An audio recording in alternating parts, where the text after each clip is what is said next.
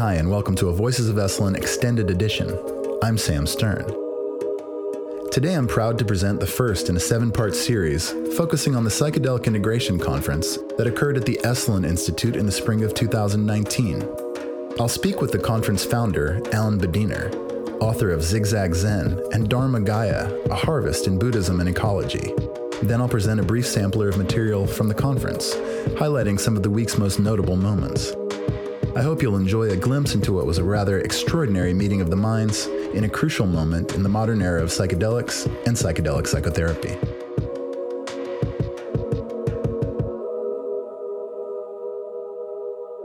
Esalen Institute. Interest in this event broke all Esalen records. Over 1,000 people applied to be here tonight with us. One of our goals for Esalen was that they would reclaim their leadership in the psychedelic movement. And they are. This gathering was inspired by several things, one of which was Mr. Rick Doblin, but we'll come back to this later. A quote from Stan Grof, also, the founder of psychedelic therapy. And when he was at a conference in 2017 in Europe, he said the following, quote, "Psychedelic substances properly used are probably the only thing that could reverse the suicidal course of Western industrial civilization." Esalen has been devoted to all modalities of healing: Gestalt, Rolfing, Zen, encounter groups, counsel. First on the list historically, however, is psychedelics. Aldous Huxley, Alan Watts, Stan Grof all lived here. Even Timothy Leary spent some time here. But founder Michael Murphy long maintained that that there'll be no one path to human evolution here. There'll be no capturing of the flag, as he put it. Although psychedelics came closest over the years. It's no accident that we're meeting in Huxley, named after writer and psychedelic philosopher Aldous Huxley, who was inspired by the healing potential of psychedelics and who in turn inspired Esalen to be a place where they could be explored. Esalen has been a profound incubator for spiritual education and social change. I discovered it 45 years ago, fell in love immediately with it and everyone who I encountered here. Terence McKenna frequently taught here, and he often stayed with me for a few days, either before or after his workshops. Terence used to recite this quote before every session of the workshops. I'll try to do it in his tone. "Please keep in mind that lack of brevity is proof of psychosis." Wednesday marks 19 years since Terence passed to the other side, and not a day goes by that he's not missed. Why now? Why is the psychedelic conference, why are you drawn to organizing it, and why is it possible right now in the current cultural climate? So I became interested with psychedelics from another vantage point, which is not only to access those bliss states and the mystical state, which I think is a beautiful thing to do, but also because I formed a stronger, more intimate, more respectful and loving relationship with the natural world. It was part of me, and I knew that. And so it became important to me to fight for it. In the mid to late 80s, Esalen was very much a leader in the area of psychedelics. It was attracting a lot of teachers and scientists, had several conferences that were very substantial and consequential. They had very important people there talking about, the medicinal use primarily. The benefits in terms of alleviating depression and all those things hadn't been fully explored, but there was definitely an interest in their medical application. And Esalen was very serious about it. There weren't people getting tripped out all over the place. That because I noticed in myself that shift in consciousness about the natural world, about the ecosystem, the greater ecosystem, which is as alive as we are, or maybe more alive, and had the impulse to want to protect it and do something to preserve it. At this point in time, we're facing total extinction. But before that, we're facing unbelievable mayhem and death and dislocation and problems with an ocean that is turning into an enemy. Life forms are dying in it. There's radioactivity across large patches of it. Radioactive water is still pouring from Japan, from that Fukushima site, into the water. Fish are eating plastic, and then we're eating the fish. So we're bioaccumulating plastic in our body. There's so much destruction. And of course, climate change, which has so many facets. It's clearly going to be a huge problem and already is. Other people, much greater than myself, that I've learned from, have said that we may not have much help in this battle to survive if we don't raise our consciousness. And that psychedelics are a very effective, very profound, and relatively fast way to raise consciousness. So to me, that seems really clear. It worked for me. It may work for others. If it only works for a few others, that's a few others more that we have on the right team. Terence McKenna was talking about that. He thought that the only things that could save us from extinction is Buddhism and psychedelics.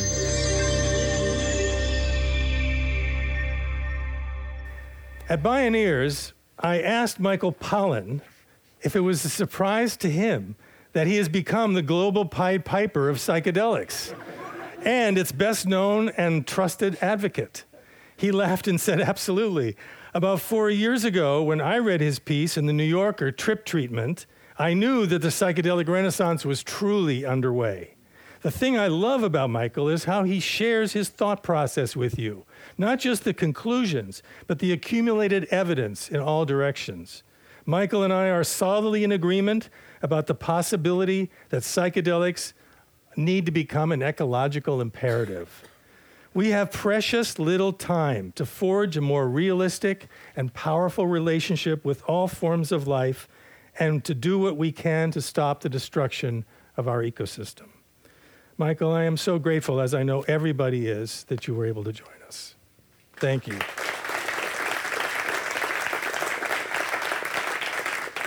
So I want to start by telling you a little bit about how I came to this subject, because I'm not of psychedelics born. As you know, I've been writing about other topics for a long time. My subject as a writer, as I see it, I mean, many people think of me as the food guy, but I always thought of myself as the nature guy, because my passion as a writer has always been the human engagement with the natural world. All my writing begins in the garden and my obsession with plants and growing them. And understanding the really interesting reciprocal relationship of humans and other species, particularly plant species, how they change us and how we change them. And seeing ourselves in this very much part of nature, not standing outside nature. We're the only species that speaks of having a relationship to nature. I mean, what are the assumptions in that word? I mean, it's bizarre. But we have this odd status in nature that we're in it and we somehow stand outside it. How do psychedelics fit into this? Well, I've been interested in all the different things plants do for humans. They feed us, they give us beauty, and the weirdest thing they do for us, I think, is give us these modes of ways to change consciousness. And that these are all fundamental human desires. And that the desire to change consciousness is found in every culture on Earth, uses a plant or a fungus to change consciousness, with one exception, and that's the Inuit, because nothing good grows where they live. It's the only reason. As soon as they move to Canada, they get with the program, and they find their plant drugs or alcohol or whatever it is. So that's been in the back of my mind since I wrote a book called The Botany of Desire, which has a chapter on cannabis. And I got very interested in this aspect of what good is it to change consciousness, right? I mean, it would seem to be maladaptive. Yes, relief of pain is important. That's a very good use of plants. But a lot of the more radical ways plants change us and change the experience of consciousness leaves us at kind of disadvantage, right? I mean, you're more likely to be predated. You're vulnerable when you're high, when you're tripping. Yet we seem to seek out this experience. So that is a paradox that I've always been engaged by. And what good are psychedelics? should be fit into that question. How are they adaptive? Are any plant medicines adaptive? So anyway, I started exploring these issues in Botany and Desire. And then more recently, I started learning about something you all know about, which is this renaissance of research. For me, it was learning about the cancer studies going on at NYU and Hopkins. And I found out about that, as many people did, through a little article in the science section of the New York Times about the NYU trials. And I was very perplexed and engaged by that. And it seemed like the last thing I would want to do if I got a terminal diagnosis was take a psychedelic, give up control over my mind at a moment of this maximum vulnerability. But it was helping people. And I need to give you a little background autobiographically. It came at a particular moment, which is my dad had just gotten a terminal diagnosis for lung cancer. And he was already 87, 88, and he didn't speak about it. He just really wouldn't talk about it. Clearly, he was depressed. He just processed it very internally. And as many times I tried to engage him in a conversation about what he was going through and what it meant for him, I couldn't. And then here were these people in this trial who I began interviewing for an article.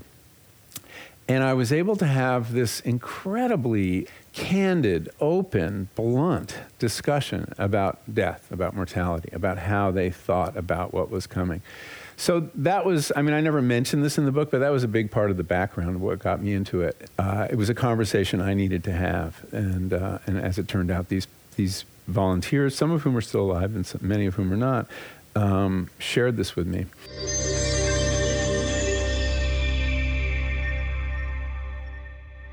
Ben Sessa is in the house.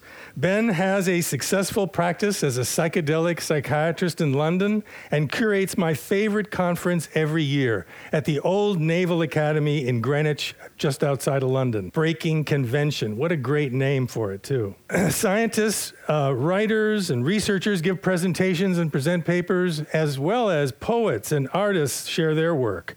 Breaking Convention is itself a cultural change agent, as well as Ben and his awesome sense of humor. I'm delighted that he made the long trip over here to teach. Thank you, Ben. I think one of the things that comes up in discussion about the psychedelic renaissance and what it is the question, why now? Why is this happening now? What's the reason for this? And there are so many different strands that have come together for this to be now. And it really needs all of them. And it's a combination of science and culture and politics and people and the state of the planet and where we are. And it just seems to be very exciting that it all happens to have rolled into one at this point.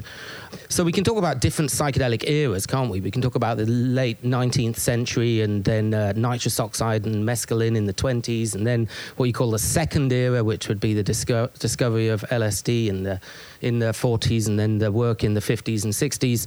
And then the one we're in now, the third psychedelic era. And what's really interesting is that people look at the 60s as the psychedelic 60s, as if that was the time when it all happened. But the truth is, what's happening now is far more exciting. There is far more going on now than was then.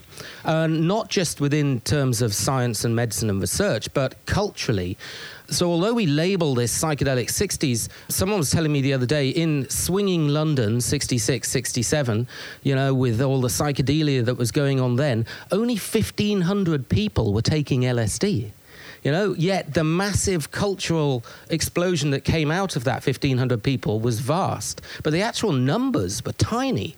And you look at what's going on now, you go to an average party in London and 1,500 people are taking LSD on a particular night. So we've got the birth of all of these psychedelic societies. Every single major city all over the world now are linked with psychedelic societies, with the music and the art and the culture. Yeah, it's really great seeing the way the whole dialogue has changed over the last 5, 10, 15 years. And it's just moved away from a lot of the old stereotypes. I remember, 15 years ago when I used to do articles on MDMA or interviews on MDMA, there would always be footage of ravers gurning in fields and black and white pictures of Woodstock. Now I can do a podcast for an hour and not use the E word once, because it's just not interesting. It's old news, It's much more interesting to talk about clinical MDMA than it is to talk about ecstasy. Readers don't want to read about ecstasy. They've been reading about that for 25 years. So we've just moved on to a much more interesting time. We're seeing that all the time, and we're seeing this shifting of the stereotypes, but it's still very difficult, I think a couple of years ago, I was doing a talk at the Royal College of Psychiatrists, and I was talking about psychedelic therapy, and a guy stuck his hand up at the end, and he was a ER consultant, and he was saying, I can't believe you're being so positive about LSD. This is a dangerous drug. And he said last week someone came into the ER department having taken 17 tabs of LSD, and they were naked and they were rolling around in the waiting room.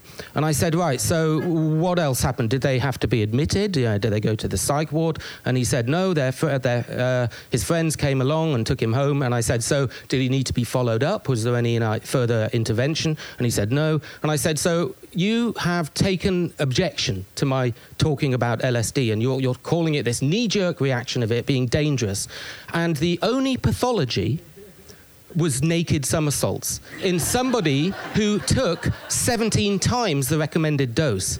Now, what if you'd taken 17 grams of cocaine or 17 bottles of wine? You'd be in the ITU or you'd be dead. And yet your knee-jerk reaction is LSD danger. And this is within the medical profession. So there are still an awful lot of, the war on drugs, if it's been successful at one very good thing, it's the most wonderful piece of propaganda. It has poisoned the minds of successive generations of clever, intelligent, erudite people who have believed and sucked up the words that have been given to them about the dangers of these drugs. And we still have an awful lot of work to do. And this is very much preaching to the converted, because if you step out of these wonderful walls, the majority of people, certainly in England, believe that LSD makes you fly and jump out of windows, and when it comes to ecstasy, one pill will kill. And those messages have been remarkably robust over the generations. So we've got a lot of work to do to undo this. And it's about the language we use, and it's about avoiding the stereotypes. And it's hard for professionals in this field. My conservative doctor friends think I'm a crazy maverick hippie for being interested in this, and my hippie friends think I'm a boring square for talking about the cautions and dangers. So it's trying to find the right language and trying to negotiate the way through. And we've got to be shrewd in the way we do that. And I think we are doing that. And it is this multidisciplinary approach. It's attacking it through science and through culture and through literature and through people. Any one of these things alone is not going to do it. But if we can bring this all together, well, I think we'll get there. We have to be shrewd, and we have to be careful, and we have to be cautious, and then we're going to get through the door, and then we can grow our hair long if we still have it, and then we can party.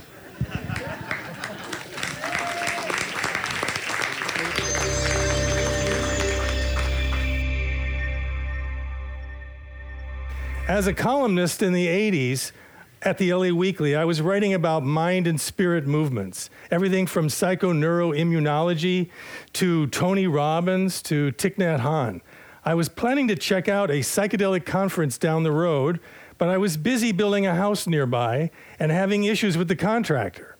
So a friend of mine said, look, I know a college student who had some experience building houses. I could send him over and you could consult with him about your problems with your contractor. So he did indeed. His name was Rick Doblin. And I told Rick what my issues were, and he said, but Alan, have you thought about it from the contractor's point of view? I wanted to throw him off the property, but I held myself and I said, what is your career ambitions? I'm just curious.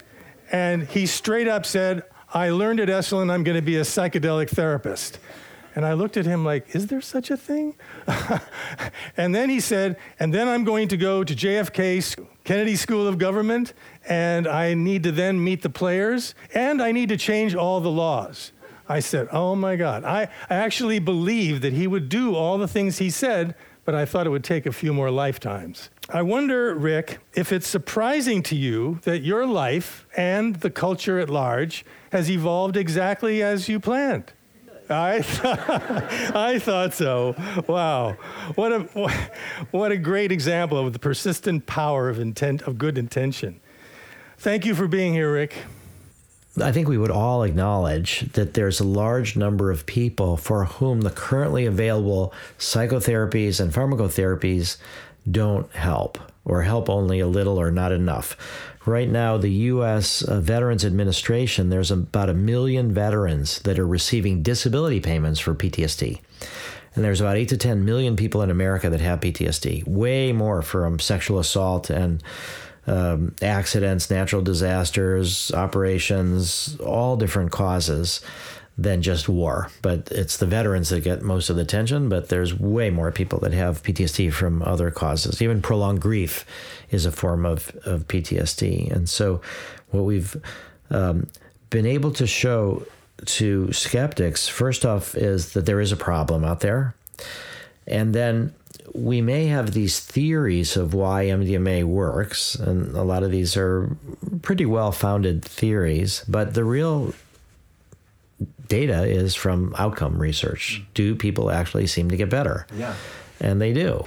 In the therapeutic community, they talk about, particularly for PTSD, that there's this optimal zone of arousal, and that people who are hypervigilant, who are constantly triggered, are above this zone. They're too aroused, that everything triggers them. Every sound reminds them of a trauma or the war or a hospitalization, whatever their trauma was, that they're so anxious they can't process their fear or their feelings, that they can't bring back the memories. Every time they remember it, they veer away because it's so painful. Then there's this group that's under aroused, so that one way that you can sort of cope with powerful emotions is to become sort of dead, tranquilized, and try not to react to anything. So the idea, first off, is that MDMA brings people into this optimal zone of arousal. And the reason that it does that is that if you were to design a drug for PTSD, MDMA would be it. So MDMA acts in some ways the opposite of PTSD. So people who have PTSD have brains that are different than normal people. They have a hyperactive fear processing part of their brain, which is the amygdala. They don't think as logically, so they have reduction of activity overall in their prefrontal cortex. And there's a reduction of activity in the hippocampus. And the hippocampus is where we kind of process memories for long-term storage. So MDMA does the opposite. MDMA reduces activity in the amygdala so that you can take in powerful emotions that normally would be very frightening, but you can process it because you don't react as much with fear. MDMA increases the activity in the prefrontal cortex, so you can logically discriminate. And then MDMA increases activity between the amygdala and the hippocampus so that you can take these memories and process them. There's a paper coming out in Nature, which is the most respected scientific journal in the world, next week. Actually, this week while we're here at Esalen, there's a paper coming out from neuroscientists at Johns Hopkins about how MDMA in mice opens up what they call the critical period for social reward learning. And what these critical periods mean is that your brain is particularly responsive to certain kind of learnings, and then your brain kind of shuts down. So we know how about young people can learn language easier than older people. So through the MDMA stimulation of oxytocin, it opens up this critical period in social reward learning so that there's neurogenesis. There's new neural pathways that are built. Old pathways can die out a little bit, like the fear-based pathways. So for people who have these powerful traumatic memories, who are unable to work with them in therapy because it's either too triggering or they're so shut down that nothing will happen, MDMA enables them to make it so that the therapy can be effective.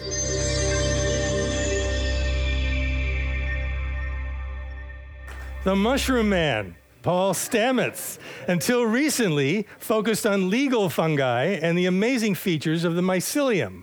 Paul wants the field of mycology funded to the tune of NASA because of how important it is to understand how we can preserve life on this planet going forward.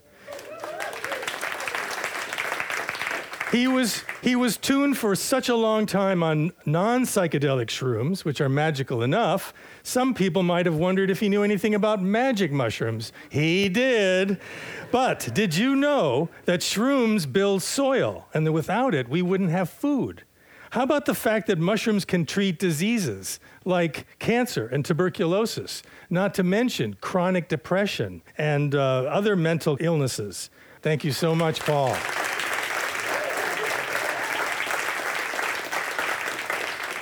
Now, Terence and Dennis McKenna, and Terence and I became very good friends the last 5 years of his life, especially when he started making fun of himself. I really enjoyed that. But Terence and Dennis came up with what they call the stoned ape theory. I disagree with them. It's a hypothesis. A hypothesis is a speculation that is not supported by fact. A theory is a hypothesis that is supported and tested by fact. The stoned ape hypothesis goes basically like this. And Terence's brother Dennis said this, that only 5% of what Terence says was true. It was amazing. He was truly a genius, a visionary, and way ahead of his time. And this is where I think Dennis and Terence, that came up with the stoned ape hypothesis, were right on. And I want to add to it. Okay, so the mycelium of grassland and coprophilic species are light sensitive. So the stoned ape hypothesis speaks to the fact that when there's climate change, Terence and Dennis speculated that as our primate ancestors came out of the canopy of the jungle and started foraging across the savannas, they would be tracking animals. So what do you do to track animals? You look for footsteps, paw prints, and you look for scat, for poop. And so in the subtropics, in the scat of hippopotamus, all sorts of ungulates, elephants, zebras, etc., the most prominent mushroom that comes out of that dung is Psilocybe cubensis. It's a bodacious, golden, beautiful mushroom, and it can be quite large. So the majority of primates are grub eaters. They eat maggots. So you're hunting with your clan, you're tracking these ungulates across the prairie, you see footprints, you see scat, and you find these mushrooms. You're hungry. They look edible. I think I'll eat some. I think I'll share it with my mate, my children. They're all hungry. 20 minutes later, liftoff. So they speculated that was maybe one of the reasons why the prefrontal cortex doubled or tripled in size between 200,000 and 2 million years ago. There's no other plausible explanation at a time of climate change than suddenly Homo sapiens developed. And I think the stoned ape hypothesis is increasingly, from the research that we've been talking about in the past few days with neurogenesis and the hippocampus and the extinction to fear response, makes sense. That the splitting off of the primate tree to create Homo sapiens may have been spurred from the repetitive use of magic mushrooms.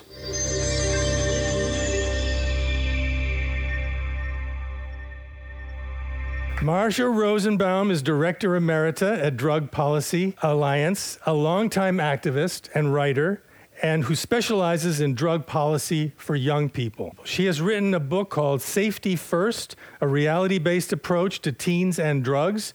She's also co-wrote with Jerome Beck a book called Pursuit of Ecstasy, the MDMA Experience. It's so much fun to have you here. Thank you for being here.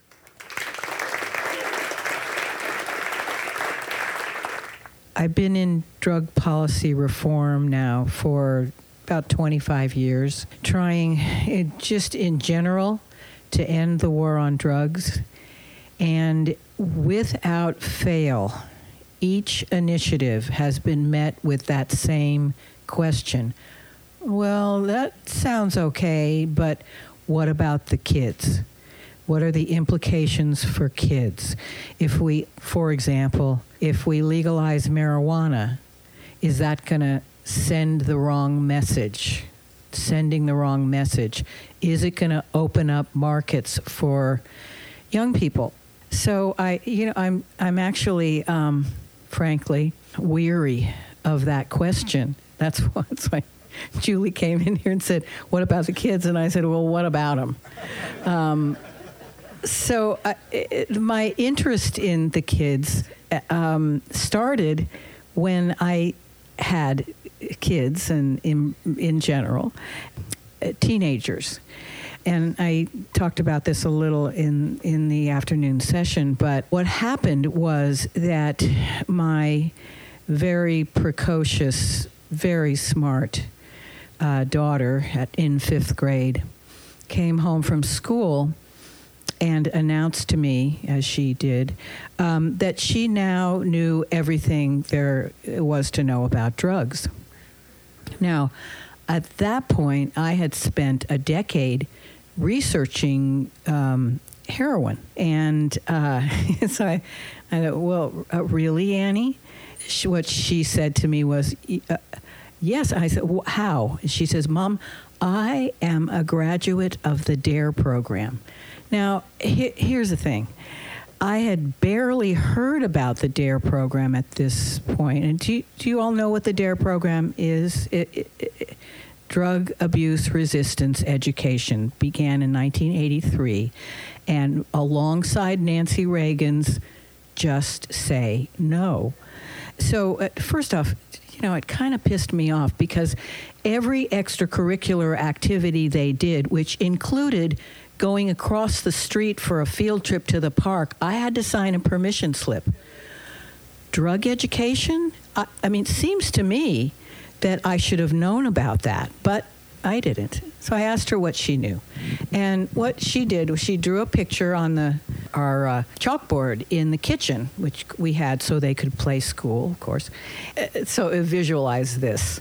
She draws a big circle, and she says to me, Mom, this is your brain. Okay, good.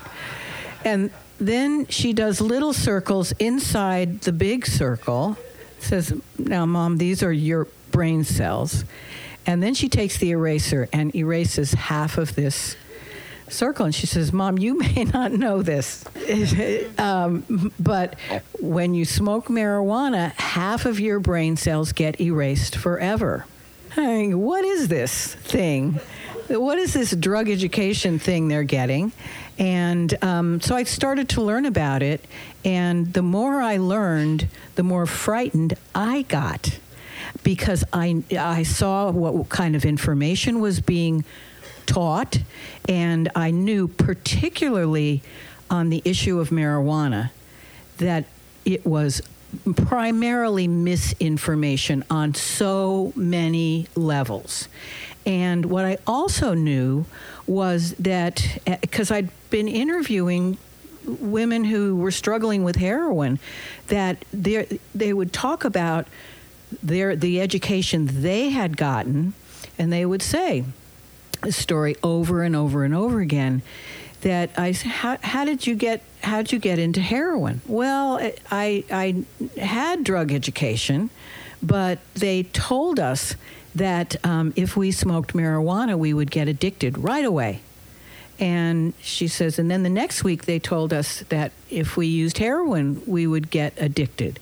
And she says, well, nobody got addicted to marijuana, so we thought the entire message must be BS. So they throw it out. So my job then, I felt, as a parent and a drug policy reformer, was to try and change the way we do drug education in this country. I wanted something that looked much more like comprehensive sex education.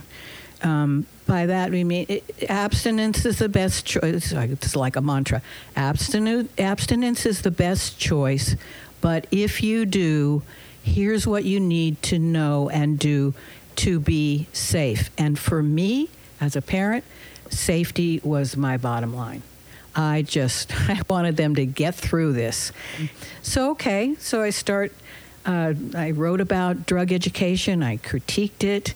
I wanted to get this message out. And then I started writing a series of these booklets, Safety First, a reality-based approach to teens and drugs. And this is the 6th edition, so this is a while ago. And now we're coming out with the 7th edition this next month. This is information we want to get out there.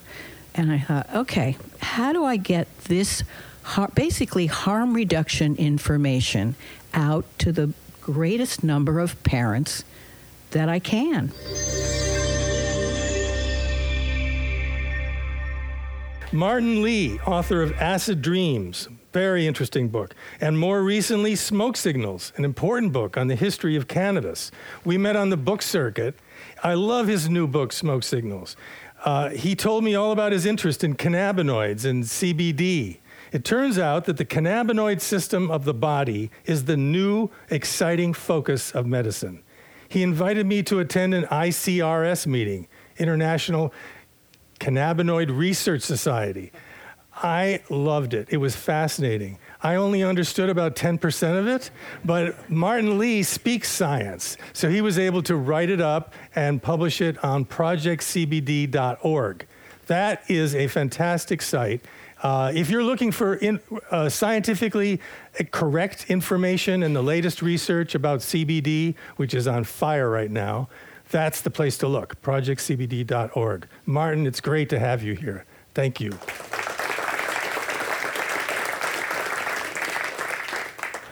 So I want to focus a little more on CBD because I think it addresses some of the key conditions that have been coming up repeatedly during this event, this meeting. Substance abuse, depression, trauma. I mean, CBD is made to order in some ways for these conditions. And when I say CBD, it's shorthand for CBD rich. It means CBD is part of a full spectrum. There's a lot of research, preclinical research, looking at CBD as an isolated molecule, and now it's been approved as a pharmaceutical for some of these tragic epileptic conditions. The CBD is a legal pharmaceutical in the United States for these specific conditions. Well, we can break it down. We can look at CBD in terms of addiction, for example. There's a lot of really interesting, compelling research that shows CBD helpful for methamphetamine addiction, cocaine, nicotine, alcohol, even binge drinking, neuroprotective for brain damage from binge drinking. What's interesting, there's a body of research that's emerging. It's relatively small, but it's very compelling, that suggests that CBD has anti-addictive qualities because how it affects memory, particularly cue-induced memory. You know, for an addict or someone who goes through rehab, or maybe it's an ecstasy experience or a ketamine experience or an LSD experience. It's one thing to go through that experience, but if you go back to the same environment where you were and all the same cues that remind you of the time of when you were addicted, it's very difficult to avoid relapsing if you're exposed to the same cues. And what they're finding, at least in animal studies, with CBD, it's somehow that it breaks that visceral connection, that it breaks the link to the cue-induced memory. So that by modifying that, it has this anti-addictive properties. So I think this is something really that is a very interesting area of research that will be pursued, hopefully. So now what about depression? Also very interesting because CBD has strong antidepressant qualities, and I think by looking at how CBD works in that way, I think we can shed a lot of light on how LSD, psilocybin, ketamine also their anti-addictive potential. And I think that the antidepressant properties of psychedelics are very much contingent on this idea of neurogenesis, of the creation of new brain cells, neuroplasticity, synaptogenesis, that the antidepressant qualities of these drugs are tied to the creation of new brain cells, literally. And this process is very much governed by cannabinoids. And for this, I wanted to refer to a few documents. I'm not going to read in full, but just to give you an idea of what's going on in cannabinoid science in this area in terms of neurogenesis. Endocannabinoid systems are one of the most relevant biochemical systems mediating alcohol addiction. The endocannabinoid system regulates adult neurogenesis. Furthermore, adult neurogenesis is inversely correlated with voluntary consumption of alcohol. These findings suggest that adult hippocampal neurogenesis is a key factor in drug abuse and that it may provide a new strategy for the treatment of alcohol addiction and dependence. There's dozens and dozens of articles like this. This is not out there, edgy stuff anymore. So we have depression that CBD addresses because CBD is also neurogenic. It also promotes the creation of new brain cells. So does THC. So does LSD and psilocybin and ketamine. And I think some of the mushrooms that Paul Stamets talks about, I think that aren't necessarily psychedelic. Correct me if I'm wrong, cordyceps, lion's mane, and others, that they also have neurogenic properties.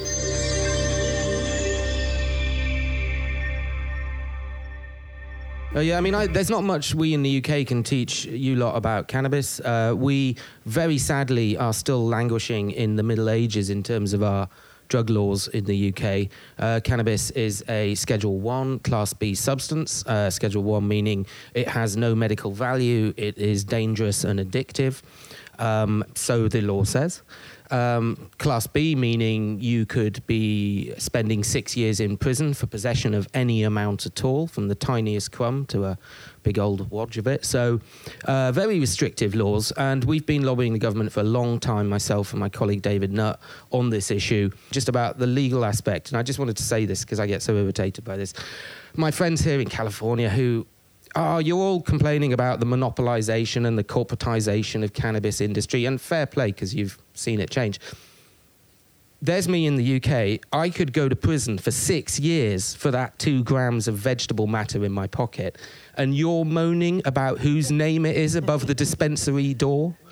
You are so lucky that you can walk into a shop legally, speak to someone, see a whole range of cannabis products and walk out with it in your hand. I could go to prison for 6 years for the tiniest crumb.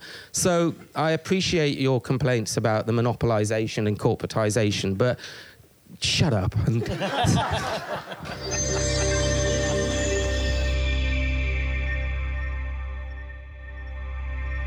MDMA was invented in 1912 by Merck Pharmaceutical Company. They didn't know what they had at all. It was right before World War I.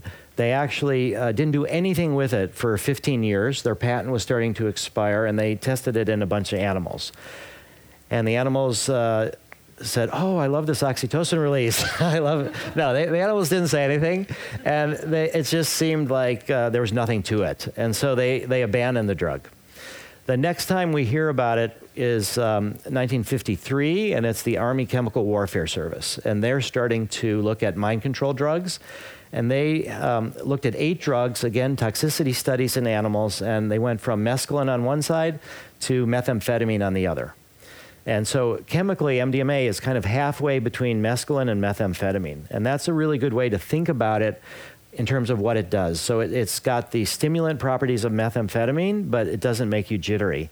It has the opening, mind-manifesting properties of mescaline, but it's not ego-dissolving. It's kind of halfway in between these drugs. So for whatever reasons, the military decided that this drug wasn't particularly interesting either, and they abandoned it. And then it was 1959, Merck did more studies in animals, yet again found that there was nothing interesting in it and abandoned it. And so MDMA is firmly 100% in the public domain. Then what happened was a drug in the 60s was developed called MDA. It's a wonderful drug. It was called the miracle drug of America. It's methylene dioxyamphetamine. MDMA is methylene dioxymethamphetamine. So MDA was very popular during the 60s. And it's like an LSD-MDMA combination in a way. Psychedelics got wrapped up in the counterculture, got wrapped up in the anti-war movement and environmental movement, all sorts of things. And there's massive backlash. We've heard about that from Nixon. And so once the Controlled Substances Act came down in 1970 and all these different drugs were criminalized, chemists were starting to look at how do we modify these drugs that we know about and modify them so that they're new, unique drugs that would be legal. Right now, so there's a bill called the Analog Bill. So if you have a drug that's similar in structure or effect to a drug that's already illegal, it's supposed to be illegal too. But at that time, the DEA had to say this particular drug is illegal. And if you tinker with it a little bit, then it's legal. So MDMA was independently rediscovered. Actually, it was a graduate student of Sasha that told him to check into MDMA.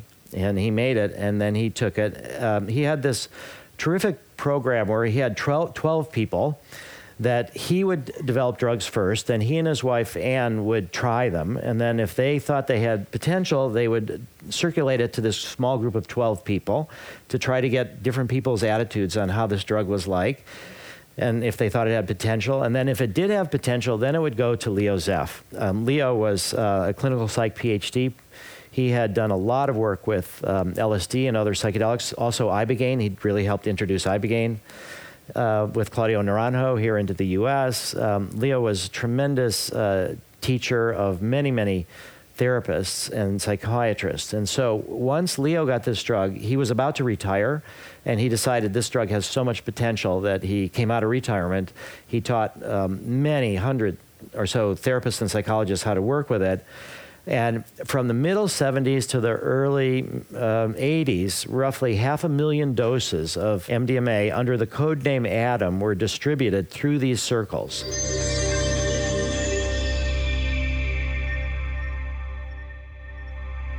Before it became illegal in the mid or late 1960s, a series of different groups, each representing disparate aspects of society, they all got involved with LSD for their own reasons. They had their own agendas.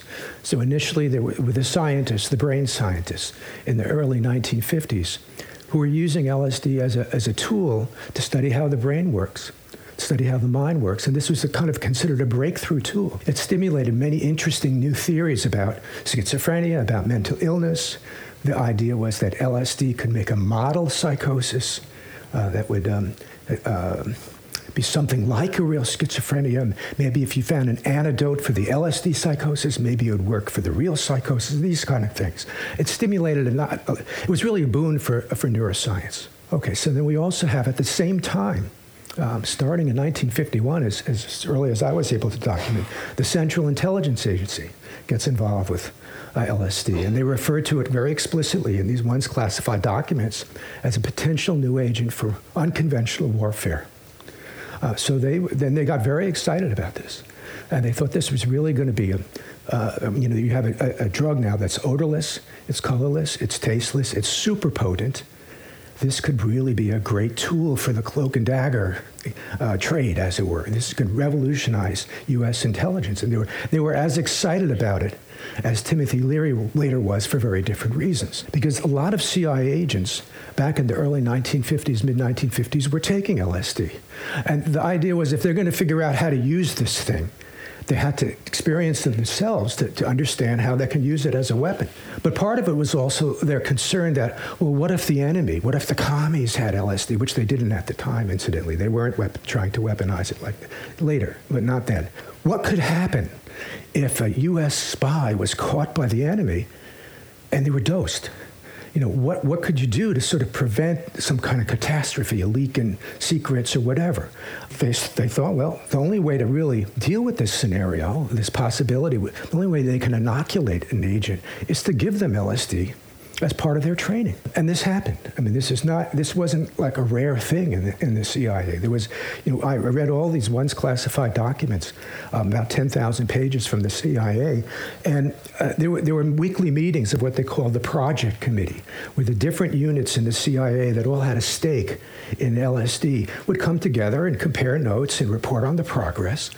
And there was one meeting, it was from, I think it was November 1953. There was one document where they described one of these departments, the representative, suggesting that LSD be given to all male trainee volunteers. And then the next point in the document was, why just all male trainee volunteers? Why not all components of the agency? And then the last note is, the Projects Committee verbally concurred in this recommendation. And I was never able to follow or find other documents that continued in this series. So we don't really know what was going on, other than there were a lot of CIA people that were taking LSD, very early on in the Cold War, and raises obvious questions. Well, what did it do to them? The other thing that's kind of amusing is that they refer to a CIA agent who was experienced with LSD as an enlightened operative. That was the phrase they used in the document. An enlightened operative would be less susceptible for manipulation by the enemy and so forth. This was something that was going to change their world. And the U.S. Army also had big ideas about LSD. They had this notion of spraying the big cloud of madness gas, they called it, LSD as a weaponized aerosol agent. Put it on a whole city, then the U.S. soldiers with the right gas mask can move in and take over. And this was considered this idea of a non-lethal incapacitating agent, the notion of war without death, that this would be something that would be useful in hostage situations. If you wanted to rescue somebody, you didn't want to kill everybody, because you killed the person you were trying to rescue, that this scenario could be perfect. They were never able to weaponize LSD, but it gave them the idea to do this, and the Army did develop what we refer to as these super hallucinogens. They're similar in terms of the natural word to something like gypsum weed, the glycolate series, a drug called BZ. It was actually made into a series of different kind of weapons. It became a standard agent in the U.S. Army the chemical warfare arsenal. It was put in grenades, cluster bombs, and so forth. It was actually used in Vietnam on a limited basis. The problem is it wasn't really non-lethal. So it kind of undercut what they were trying to do. So you had the U.S. Army was all excited about LSD. Then by the late 50s, you have the therapists who are seeing LSD as going to be a key to expediting therapy. That somehow LSD had this uncanny knack for making the unconscious conscious. And that's why they... I think psychedelics actually a good phrase, to mind manifesting, simple as that. And of course, big Hollywood stars were singing the praises, like Cary Grant. So there's a lot of excitement in these circles. The therapeutic potential of LSD gets projected onto a social landscape in the 1960s by people like Allen Ginsberg and Timothy Leary. LSD is now being touted as a cure-all for a sick society. Again, tremendous excitement.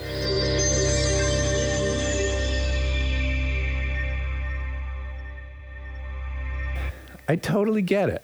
You do feel that this is a medicine for our moment, our specific moment. We were talking the other day about why now, and I think the why now has to do with the nature of the medicine, as well as the general rhythms of history.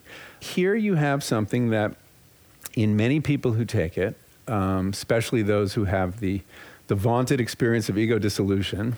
And I'd like to brag about mine for a minute.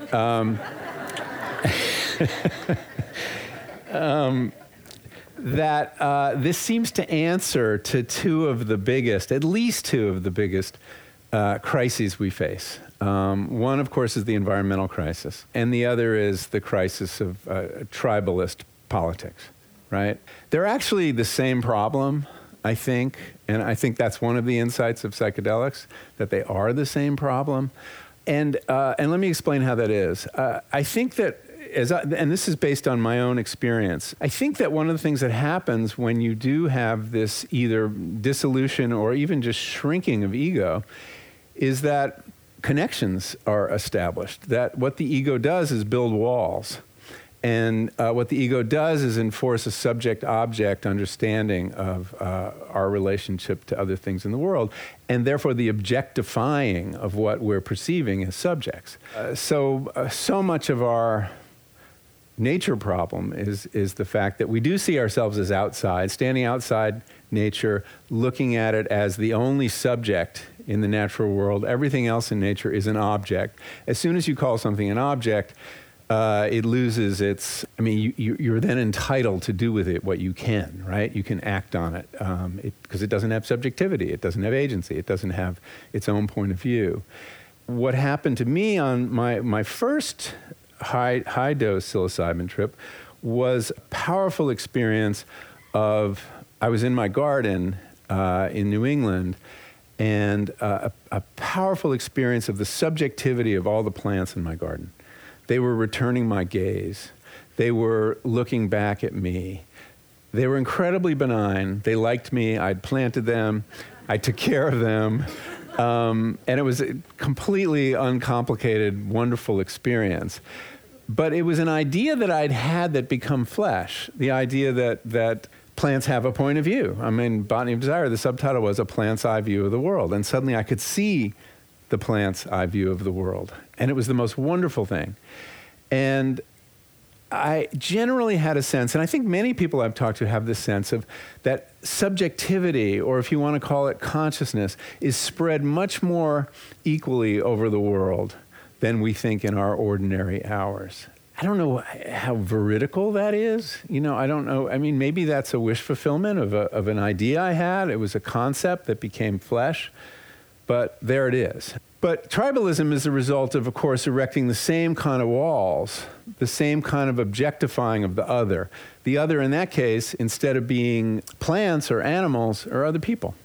And that we see them as objects, and we are the only subject, the only one that matters, or perhaps us and our friends and family. So this challenge to the rule of the ego that seems to come out of the psychedelic experience has enormous political implications for how you see your place in the world and how you conceive of others of all kinds. That's a really big deal. Thank you for listening to Voices of Esalen. Today's show is produced in conjunction with Cheryl Frenzel, Geraldine Hess, Lori Putnam, Shannon Hudson, and Ian Golden. Our music is by Nico Holloman. The Psychedelic Integration Conference was produced by Alan Bediner in conjunction with Dream Mulick. If you'd like to hear more episodes, please find us on iTunes. And if you like what you're hearing, take a second to subscribe, rate us, and review.